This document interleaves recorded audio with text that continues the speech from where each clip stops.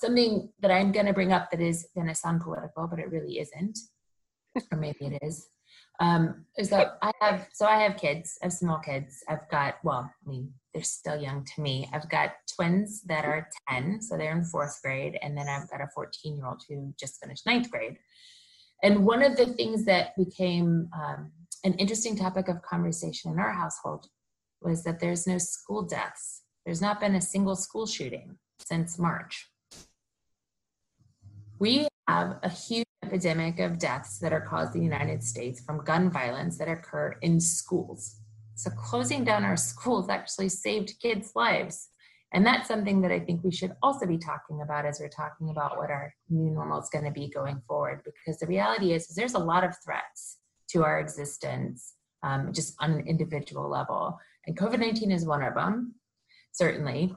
But there's other ones as well. And so as we start to talk about these long-term impacts and these trolley events, right? So 5 people down this way and 1 person down this way.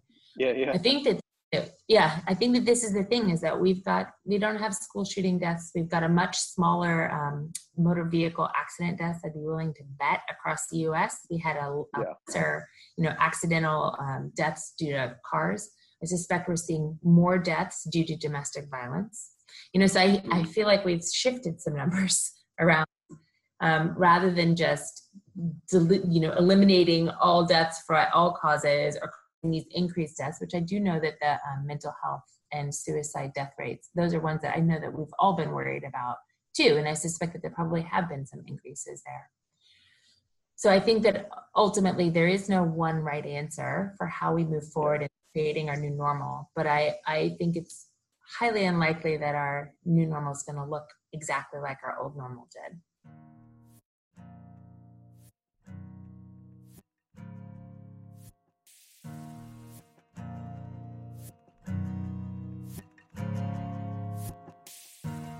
You're listening to The Grindstone, a philosophy podcast from Purdue University.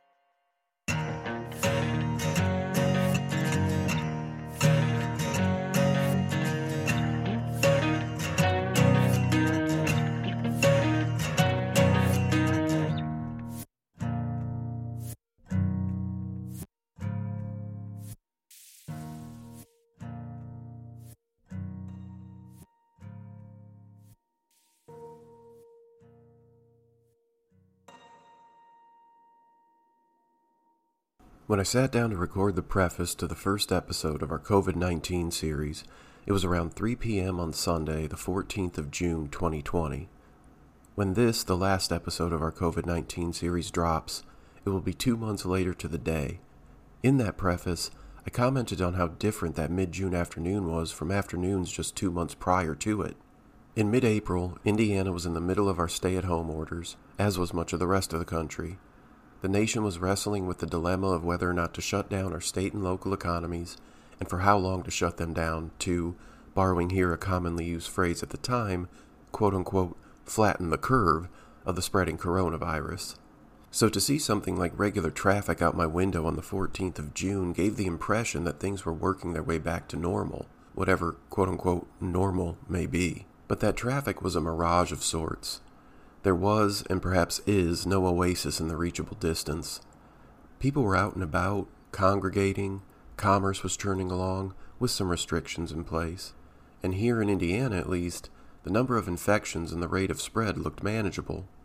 In other places around the country and the world, similar circumstances were presenting themselves. A facade of returning to business as usual, albeit a physically distanced usual wearing a facial covering. Well, if it had any good sense about it, that is. But behind all of that, COVID-19 was continuing to spread its way around the country and the world. And if some places reopened their economies, feeling comfortable with their rates of transmission and their ability to test for, contact trace, and treat the virus, other places were overzealous in their haste to reopen, yet to truly confront the initial peak of their portion of the crisis. To update listeners on how the numbers have gotten worse here in the U.S. seems like an exercise in describing avoidable outcomes of exercises in futility. Look, we can all jump online and look up the number of fatalities in the U.S. to date, the current rate and spread of the infection, the unemployment numbers. Simply put, the United States has not handled this pandemic well. But as we sit here 5 months after those of us at Purdue University received an email telling us that we would be shifting to remote learning, teaching, and working after spring break, I personally feel both as though this was to be expected and that no one could have convinced me that this is what mid-August would look like, feel like, be like. And as I look out my window today and see cars on their way to work, running errands, heading to appointments like any old normal weekday, I wonder if those streets will be mandated to be empty again in the future, or if we will just keep on driving around and doing what we do while a silent, tasteless, odorless antagonist continues to ravage our public health, our economy, our communities, our livelihoods, and in a sense, our way of life. What will our world look like this time next year if things continue to get worse? And will it ever look like it did this time a year ago? What is our baseline for quote-unquote normal after all of this is over? And I think I speak for many of us when I ask, when is it just going to be over? In today's episode, our guests share their thoughts on life during and after the pandemic. They discuss technology's role in our experience of this pandemic, what the economic crisis might mean for the future, what we can expect as we return to school, when we can expect things to return to normal, whether or not such a thing is possible, and what positive societal growth may come out of these challenges. Caroline and I are going to take a step back today, leaving aside the narrative to let our amazing guests' insightful, challenging, and inspiring voices do the talking, with some new sounds provided by Alterity to accompany them. We'll check in soon with our reflections on the series and our plans for the fall. In the meantime, we hope you enjoyed today's episode as much as we have enjoyed sharing all of these episodes with you. This is the Grindstone Podcast COVID-19 series, brought to you at a distance with the same amount of love as we expressed in the preface, but with a distinctly different level of hope, from West Lafayette, Indiana, and many other locations across the country. Take care and thanks for listening. It's certainly true that whatever disrupts our society brings about an opportunity to change us. It's certainly true that whatever disrupts our social networks, our social institutions, reveals some of their flaws in them. Right? It's like you see what's wrong with a thing when it stops working, right? When a thing no longer works, you say, this is, I see which parts of it were messed up such that it didn't work so well. Well, can we use that as an analogy for the whole of our society? Well, maybe to some level we can. What would we like to see different? For one thing, I think about, economic planning. Why is it the case that individuals are supposed to have savings, but corporations don't have savings? That governments have social safety nets, but not health-related social safety nets. With your employer, you get sick days, right? Well, why is there not a plague budget? It's because the economy that we live in is, in fact, based on precariousness. We live in a capitalistic society that rewards precariousness. It rewards risk-taking. Most businesses operate at a level which is not prepared for 1 month of shutdown or 2 months. We individual humans, even though we also live that way by and large, and there's a lot of economic data that shows that Americans, especially today, we live in a way which is not well planned for, right? We're not prepared for disasters, but we're derided for it. We're encouraged to do so. So it's like you might have personal savings that will enable you to get through 4 months unemployment or 6 months unemployment. If you do that, you're unlike almost every business in America. Why do we take the short-sighted approach to economic that we do collectively? Our school systems are going to be harmed by this. Our healthcare systems are going to be harmed by this. Who knows what's going to happen to long-term care for the elderly? Who knows what's going to happen to, meatpacking industries, places that have really suffered for this. So the consequences could be real, but there are parts of the world that have been revealed to us as a result of COVID-19. We do have an opportunity to improve upon. Anytime that I'm looking up the numbers from the Great Depression, that is a bad sign for the economy. These era-defining events where we really do sort of recalibrate. I mean, I made a joke earlier about changing the axes, right? And so anytime that we get so far outside of the normal bounds of things that we're reformatting our time series figures to show these crazy numbers, I mean, that is very telling. So I think this idea that this is sort of unprecedented makes us rethink things is actually very much on point. So I was talking about the BLS and their job surveys. They've only been tracking these numbers since 1948. So they don't even actually have the official data from the Great Depression.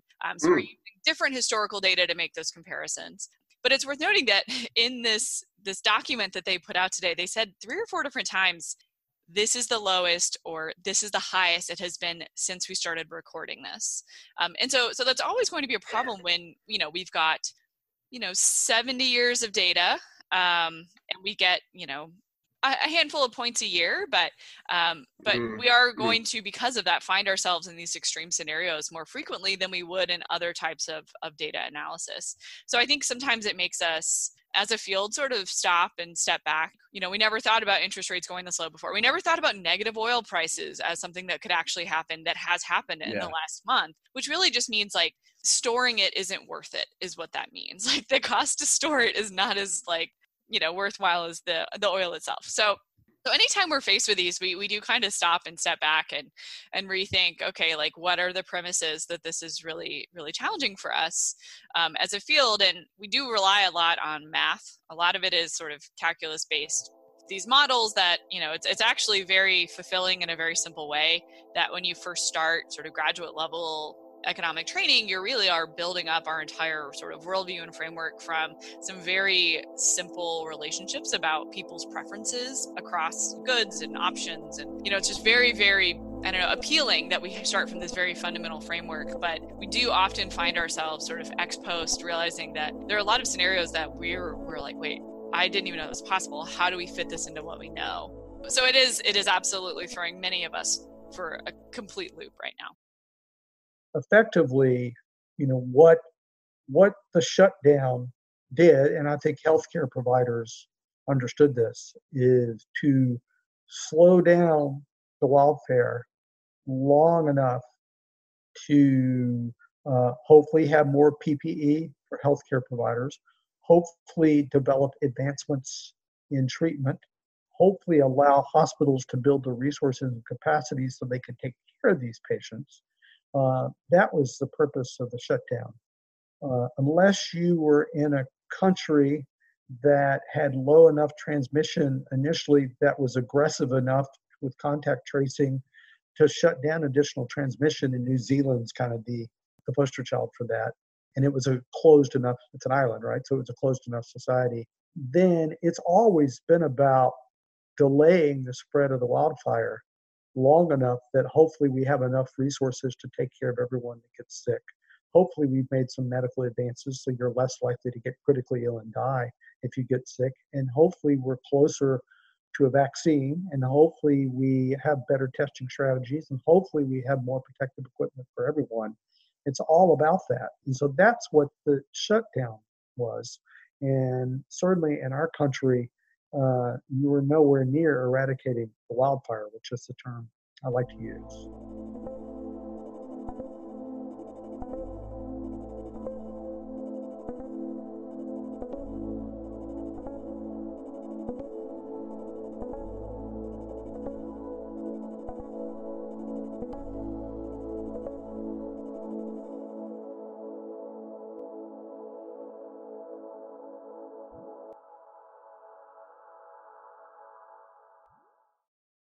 We're in the middle of a post-truth pandemic.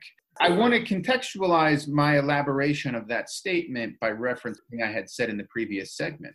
I asked you to think about plague, and I said plague is caused by a bacterium, which is transmitted by fleas, but no one who suffered from the plague understood any of that, which is to say that the people who were suffering in a plague outbreak didn't know what was causing the plague outbreak. They didn't know what they could do to end it. They didn't know how it would end, how long it would last. Of course, a lot of mythologies arrive under circumstances like that. So our situation is not necessarily the worst possible situations. It's just very different. We have different science, different politics, and different technology. And it's the relationship among those three things that we need to understand if we're going to understand the world we live in the context of COVID-19 or otherwise. So science, politics, technology. How do these three things relate to each other? And we have to try to piece that apart. there were always, people trying to fight against these public health measures. I believe the Spanish flu, just going back to that again for a second, there were people who didn't want to wear masks or, were sort of rejecting the public health guidelines. So just thinking about today, I think more than ever, there's probably more politics in medicine. If you're supporting these public health measures, are you politically affiliated in some way? Just thinking about masks versus not masks. So if somebody is looking at you for wearing a mask, they must be thinking you're gullible and you're letting this disease control your life. And, just those sort of thoughts can automatically creep up if you have those political ideas in mind for what your response is to the disease, I guess. I think that's more prevalent now than ever. But trust the science, or trust the scientists, trust the experts, is the advice we want to give. It's the advice we want to follow. But we know when we say it, we know when we hear it, that nothing is that simple. Who are the experts? What does it mean to trust them? Under what circumstances do we trust them? And, we go from there. So science, we would like to learn the science, reach scientific solutions. On the basis of that, make political decisions, let policy follow the science and use technology to execute both, right? So it's like we have, I think most of us have in our heads this idea about how science, politics, and technology should work. Call it the naive view, right? And I don't mean naive in a bad sense. I was living in the naive view when COVID-19 started, when the quarantine started. I'm a philosophy professor. I believe in science. I'm in favor of vaccination. I'm not a scientist in our definition of science, but I work with them. I trust them. When I go to the doctor, I trust the doctor, right? So I'm very much in favor of that. Now, when the World Health Organization declared this a global pandemic, I started following epidemiologists on Twitter.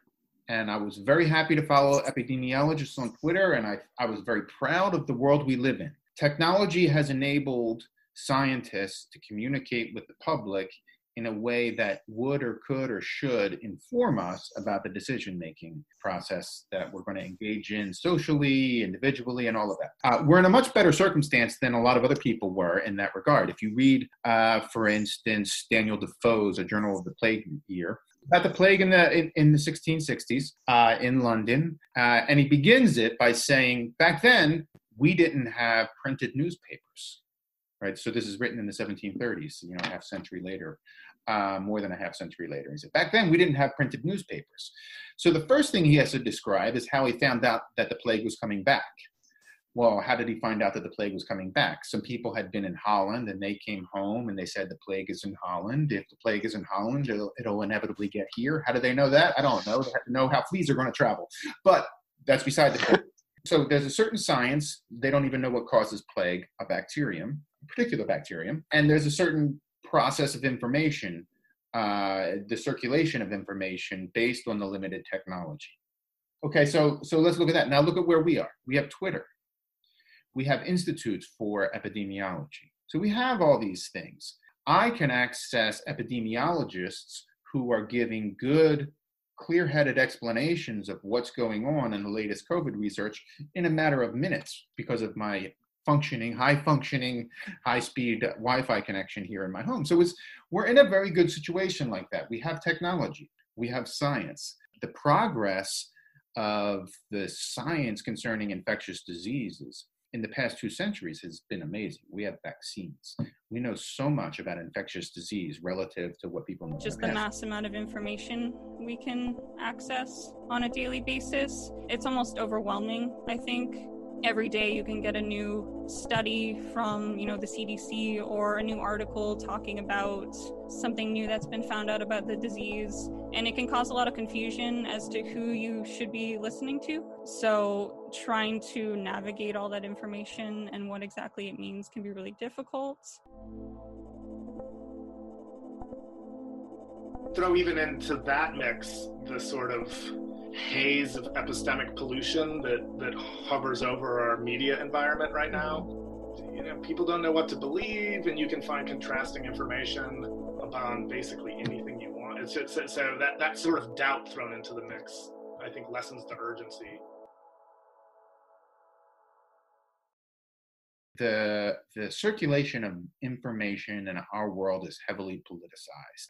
I mean, I'm a Gen Xer. So the millennials are more at home in post-truth than I am. We know today that our receipt of scientific information is never quite free of politics in the pernicious sense, right? And when we say politics, we can say, well, what does politics even mean? And what we're really talking about is propagandizing, misleading spread of information or spread of misleading information so as to swing the views of the public in a certain direction to benefit. So now this is what happened. I'm following these epidemiologists on Twitter, and it very quickly becomes apparent that the Harvard epidemiologists are debating with the Stanford epidemiologists. The Stanford epidemiologists are trying to give a more optimistic account of COVID-19, of the novel coronavirus.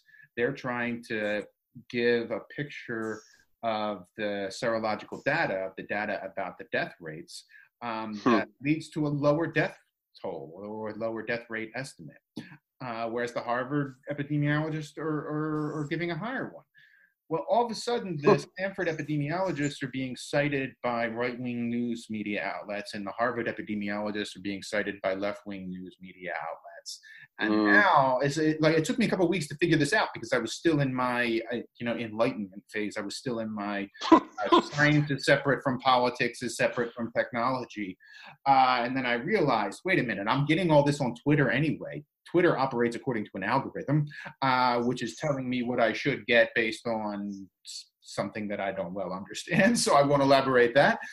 So you have politics is already mixed in with the technology, and it's mixed in with the science in ways that we don't know, and we mean politics in the pernicious sense. And then when we look at politics in the standard sense, how does that get impacted by this? The fact that Donald Trump is our president tells us we're in a post-truth era, all right? It's not about expertise anymore. We know that the scientific information we receive is already politicized. So then when there are people whispering in our ears, don't believe any of that, or you only believe that because you got it from these sources. We also know, as much as we're tempted to be annoyed by that, we also know that they're a little bit right. I do believe what I believe because I've been told to believe it by the sources that get, put in front of my face according to some calculus.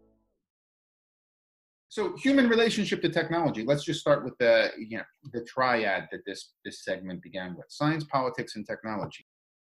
The question is, how do they relate to each other in a given context or at a given time? Earlier, I said one of the interesting things about pandemics is that they're about relationships between humans and bacteria, or humans and viruses. So it's relationship to something that we don't well understand, and how does that, they impact us, but we don't understand how they do so. And that's the story of humans and infectious diseases, or that's the basis of the story of humans and infectious diseases. Now we're talking about humans and technology. Technology is pervasive. So what is the relationship between humans and technology? There are basically two narratives in the philosophy of technology. One, optimistic narrative that says technology has improved human life, and technology fundamentally improves human life, and we're living in a technological age, and our lives are so much better than it was for these cave people because we have smartphones and whatever.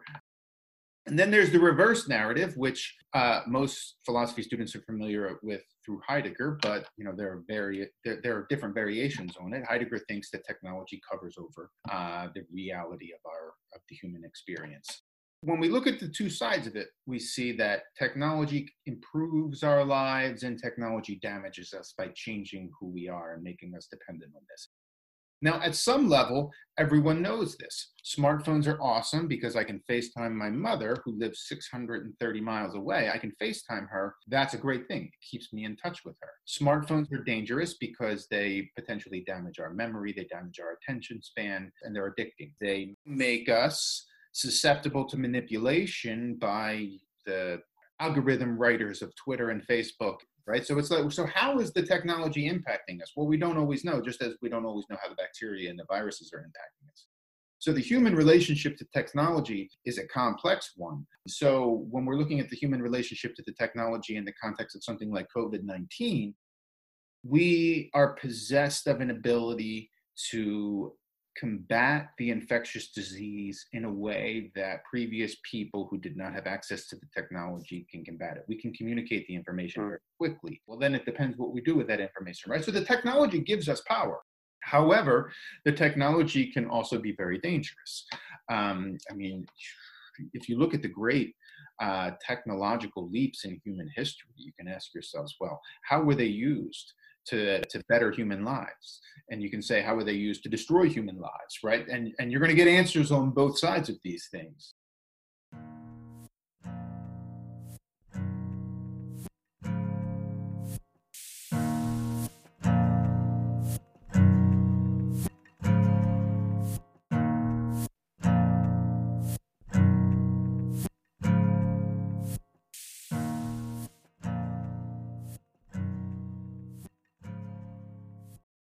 After the flu epidemic, the flu pandemic in 1918, there was a lot of social structure innovation that happened directly because of the fact that a lot of these inequities in society were really visualized because of this pandemic of disease. So I think that we're experiencing something similar now, and that we're starting to see some of the cracks in society. Those are cracks that already existed. They weren't created by the pandemic. They're ones that's like the pandemic shone a light through them. And so now that we see them, the onus is on us to address them and to do things differently and to create structure for how we fix some of these gaps in our society, how we fix them so that we're in a more robust position should there be another pandemic. That said, I think we're not going to be done with this one for a while.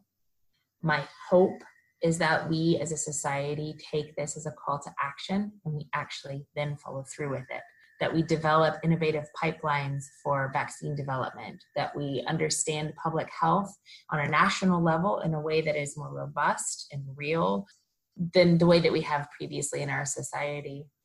I also think that there's going to be some other things that might just be more practical things that we can do that will not just stop disease spread, but also, the lack of global travel right now has done wonders for our world's environment.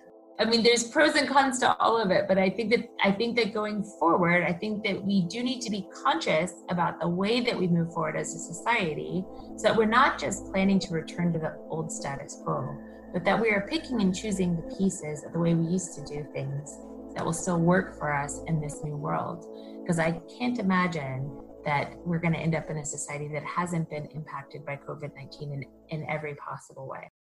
Will it lead us to have more respect for what we used to call unskilled labor? Much of what used to be called unskilled labor is actually now called essential labor. What's essential to a car? An engine is essential to a car. Maybe a sun visor is not. The car will drive even if there's no sun visor, or won't drive if there aren't certain parts of the engine and so forth, right? So it makes sense to divide essential from unessential labor. But what are we going to learn with the prominence of this division? And are we going to learn more respect for mail carriers, grocery store employees? What are we going to learn about our healthcare? Whereas with the Great Recession, I feel like we kind of learned a lesson about predatory lending and speculation in housing. We learned some lessons, but those were sort of related to sort of man-made problems in a lot of ways. Whereas this is much more like the Great Depression, in that systematic change will probably need to happen. Then some of it was related to things like the Dust Bowl. And now we're thinking, maybe this is what makes us think about climate change. And, this is a huge moment in terms of the economy potentially pivoting. With all of these changes and the rises in prices, the loss of income and livelihoods for lots of people. The other issue, and when you look at that in a global sense, is places where there's conflict. So places where there were already problems, like Yemen or elsewhere where there's conflicts, or there have been environmental disasters, refugees, there's some really very, very vulnerable people out there. And so they were already at risk, and this puts them at even greater risk. I can't say with any kind of certainty, like when things will, prices will go down. But one thing that will change is people's ability to afford even the prices that we used to have has definitely changed, because a lot of people have lost their incomes and their livelihoods. And so even if prices went back to what they were, I think there's still going to be a lot of consequences that we're going to have to face. And it's a global thing. And it will last, I think, longer. The consequences of that are likely to last longer than kind of the acute illness part of this pandemic. I would say that one thing that we can compare is the fact that there was a lot of talk early on in this economic recession, before we could even officially call it that, about whether it would be a V-shaped or a U-shaped recovery. The idea being a V is like it drops down, it comes right back up. That's cool if you can manage that. But we're much more likely to be in something that requires like a more systematic change to our economy. When we think about the Great Depression, we saw a lot of that. I mean, we saw a lot of people moving across cities to take different kinds of jobs. I mean, my own great-grandfather moved from, farming in Alabama and Mississippi up to work in Chicago and, selling shoes.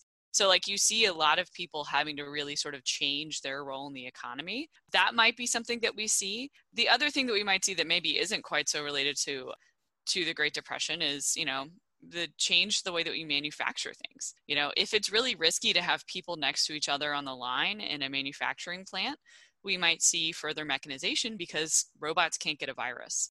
So we might see some much larger systematic changes to our economy, and those will take a long time. Those will result in a really slow recovery, is what I'm trying to say. I think we're headed to systematic change to our overall economy. You can argue all day about what ended the Great Depression. You'll hear lots of people argue about, was it the war? Was it FDR's policies? Like, what could it have been? Oh, I'm going to remain agnostic on that. But I think that we shouldn't expect everything to go back to normal, even if we have some type of vaccine in the next 3 months. I don't think the economy is going to be the same again. I think that might be the lesson to take away from the Great Depression, is that everything really changed. Hopefully this makes people aware and kind of think about what's happening and kind of the realities of food insecurity. Like, that's not new in America, unfortunately. And maybe it's easy to hide still and easy not to like notice. But maybe we'll think differently now with everything that's happening. And so I think what the population as a whole, and I think we all call this COVID fatigue, right? We were just tired of being cooped up and not talking to people and seeing people and going out and about. But if anything, we started opening up at a much more dangerous time. There was much more community transmission than it was at the beginning of March. Many more people with the virus out there. And so there was this sense that we're over, we can go back to the way we were. We're just at the beginning.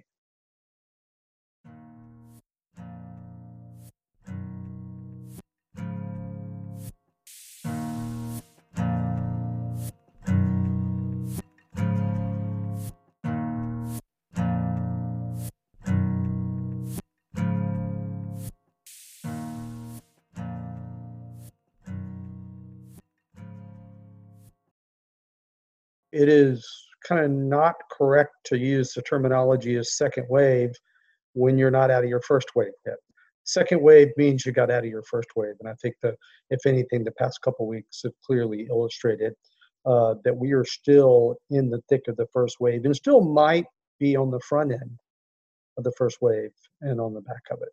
So I think what most healthcare providers believed was going to happen is happening. And that is this belief that it was a New York problem, and the rest of the country is okay, was just a matter of time.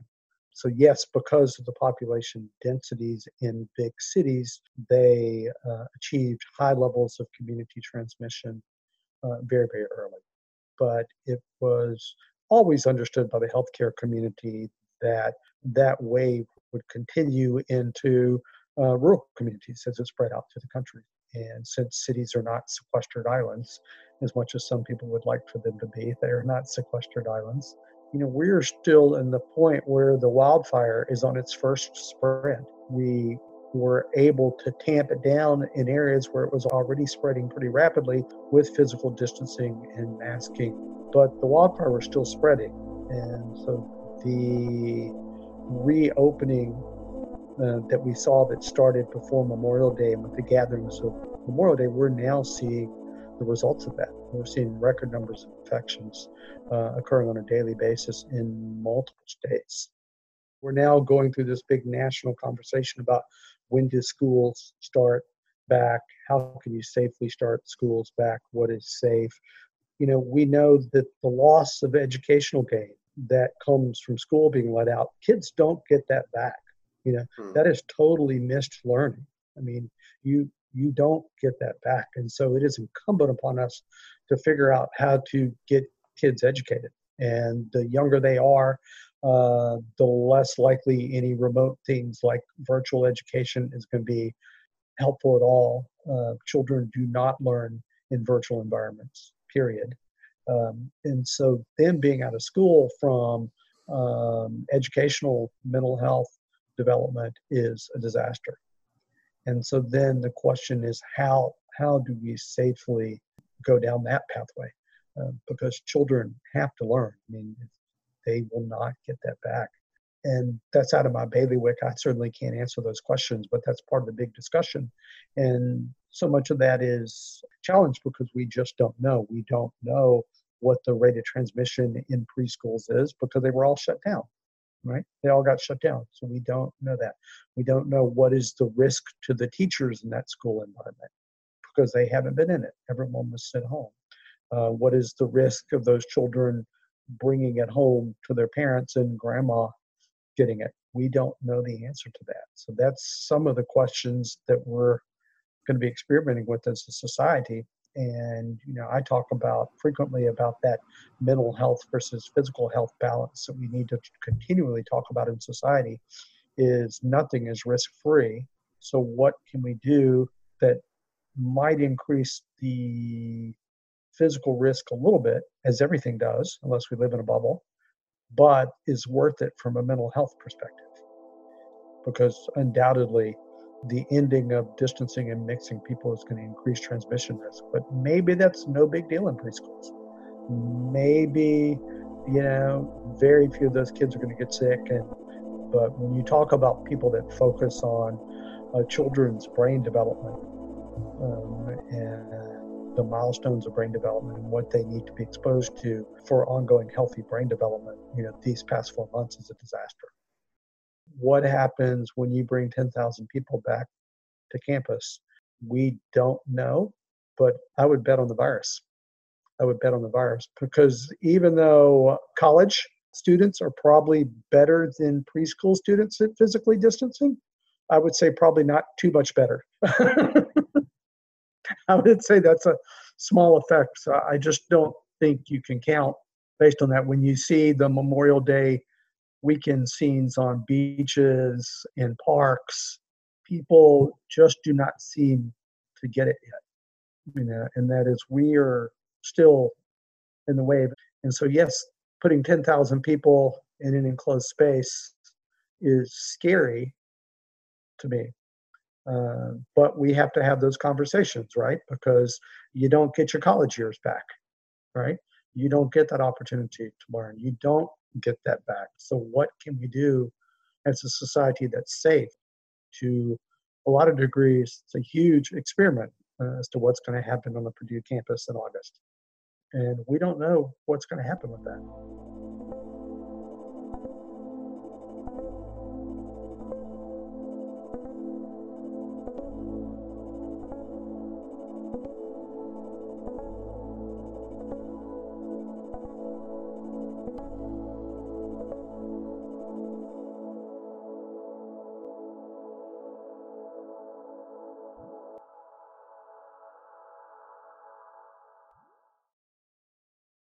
Let me allude to kind of second wave and what is going to happen in the fall. The answer is we don't really know. In general, viral transmission rapidly picks up in the fall and peaks in the wintertime. And so that could certainly happen and could certainly, in a lot of people's minds, make us think that it might be even worse with the coronavirus. We still don't know enough about it to know about its seasonality. We know that flu doesn't go away. You can get flu in the middle of the summer, but it's rare enough, and the transmission of it is low level enough that it's unlikely that you do that. And we don't know enough about the seasonality of coronavirus because we've not been through anything more than a season and a half. So we just don't know the answer to that. It could be that we become good enough as a society with physical distancing and masking that all the other viral infections are much, much better this coming winter. Because one of the things that happened is we were in a flu epidemic when coronavirus hit. And flu epidemics, and this is a bit sobering, in general are driven by children. Children are the transmissible agents for flu. So children transmitting it in school settings, then bringing it home to their families, and who bring it to the workplace, is how flu gets spread around. And the flu epidemic evaporated pretty quickly when we got shut down. And that all went away.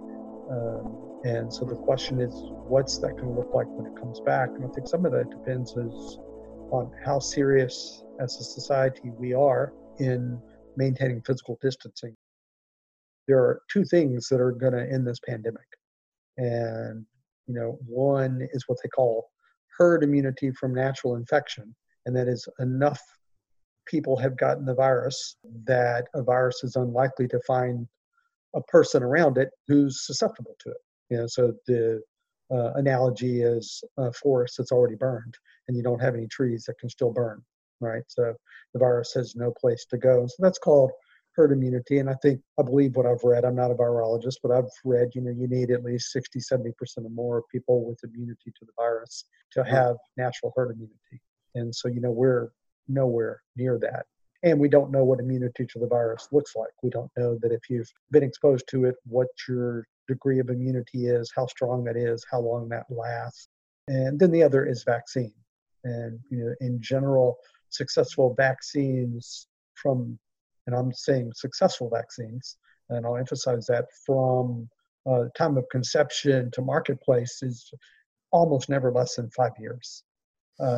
So this heroic effort to come up with the vaccine, I hope it might very well be successful. We might have the resources and medical knowledge that it can be done in less than 5 years.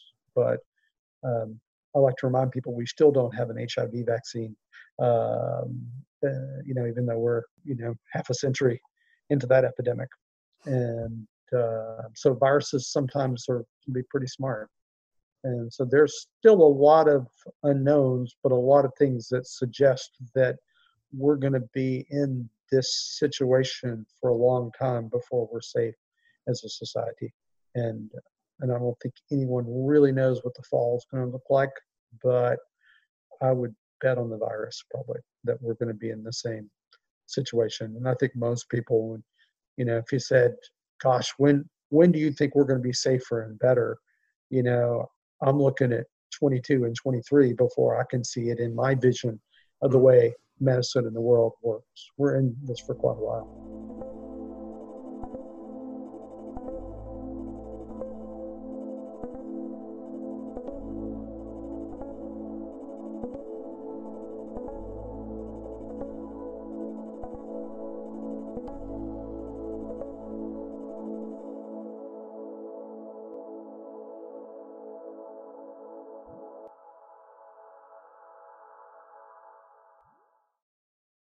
I've been reflecting a lot on what I'm doing with my life, and just thinking about where's in a world where like maybe the resources to do work are going to be even more constrained, and that's one of the things about public health. Like there's never enough money for anything. Everything is important, and resources are always so limited. And so just thinking about where to spend, money.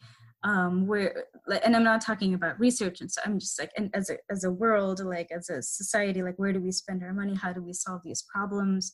What will be the most effective thing? As a person who works in the area, like how best can I use my time to contribute to something that is going to be urgent and is urgent and just needs needs ideas and needs thinking.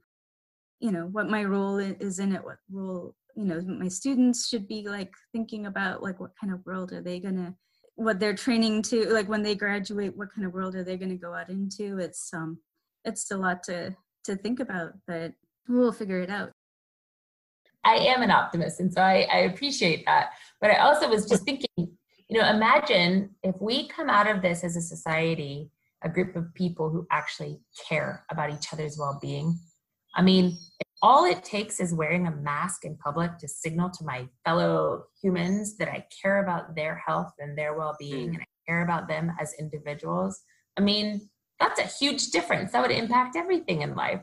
So even just a little shift, a tiny shift, where just as a nation, we walk forward out of this with our minds in a place of caring about the entire public health and not just our own individual public, you know, our own individual level health, but health of all of us as a nation. That would be an amazing step forward. And it would have huge impacts on everything, including how we legislate things and how we fund things politically. So yeah, that would be huge. I mean, it's hard not to be optimistic when you think of that as a potential outcome.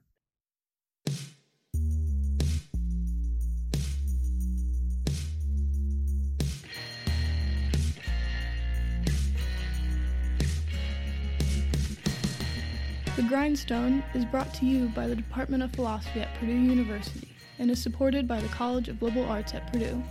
Our intro and outro music is by Al Turity.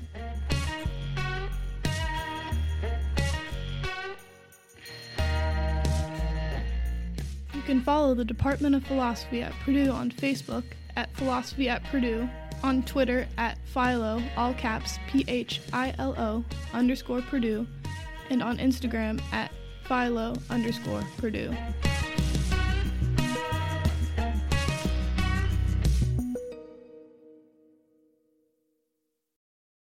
I don't know if you're a Gen Xer or a millennial, right? But the post-truth. Oh, I am not a millennial. Okay, guys, I just made it.